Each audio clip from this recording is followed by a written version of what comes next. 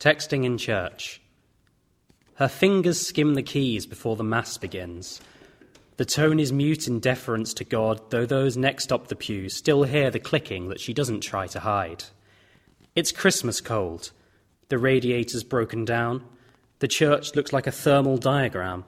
Sharp pink across the faces in the nave, a molten red in the two corners where the patio heaters hum like arsonists' umbrellas. Halfway through O Little Town of Bethlehem, the choir trills an irritating descant, and she stumbles on the notes without support.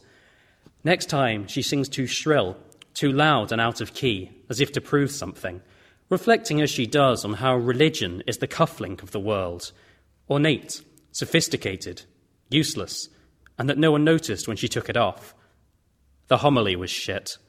She came a beat behind on the amens. Our Father never used to end like that. She thinks about the last time that she knelt like this. Not in the house of God, or even in a house.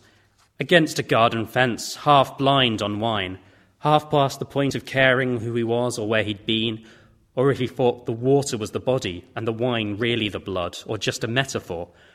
And she wondered if Carver could be the blood, if you could buy and bless the blood in Tesco Metro, if the vicar got to take the wafer home, to chew a few herself she got peckish, had no Pringles and the village shop was closed.